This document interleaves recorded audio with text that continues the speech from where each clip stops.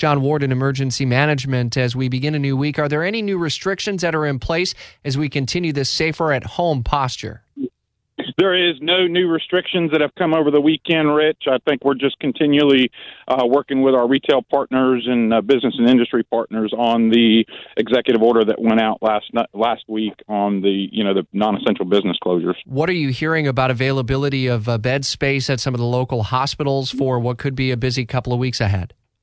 So we're actually getting daily reports, communicating with our hospitals. We still have plenty of beds currently, but obviously as we move on to this further, we're watching that very closely, both ICU beds, ventilators, and regular hospital beds. Are you all planning to step up or do any additional testing from a public standpoint, or still kind of pushing people toward the TIAA Bank Field site? So we are pushing folks towards TIAA Bank Field. We have our clinics that you mentioned, and then we have our hospitals that are also doing the testing as they go through the process there. The big issue with that is really there's a worldwide shortage of PPE, so every additional site that stood up, we've got to put our folks in PPE, so we're really trying to push towards existing measures. We are getting the collection swabs in today, which have been an issue that when we're pushing those commodities back out to our private partners so they can continue their testing. John, a month ago, people didn't know what PPE was, at least off the top of the head outside of the medical community. Now we all know it's the personal protective equipment like masks and some of the other things that first responders even wear. How short are you? Are you still waiting on a lot of supplies to come in?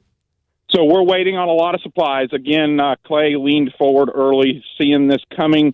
We ordered stuff to support our first responders and medical community, but to go to a large public-scale testing site, the burn rate of that PPE gets significant.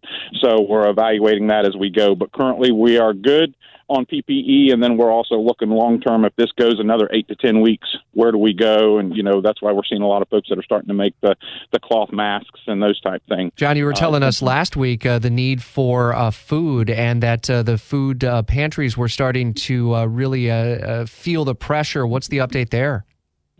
So we're continually working with our food pantries. We've got food that we're bringing in from our state and federal partners and donations. We're bringing it into a collection warehouse, and then we're distributing it out to the various 6 food banks that we're supporting to keep that support going for our citizens. And then obviously communicating regularly with them because they're on a volunteer basis, so we want to make sure they're good, healthy, and the practices they're doing are good as we go on 6-8 weeks. Because even if the peak of this is 6 to 8 weeks from now, people aren't going to have jobs and paychecks the next day. So this is going to go beyond the actual event of the COVID virus. John Warden, Emergency Management with Clay County. We appreciate and value the partnership, and we'll continue to keep you up to date through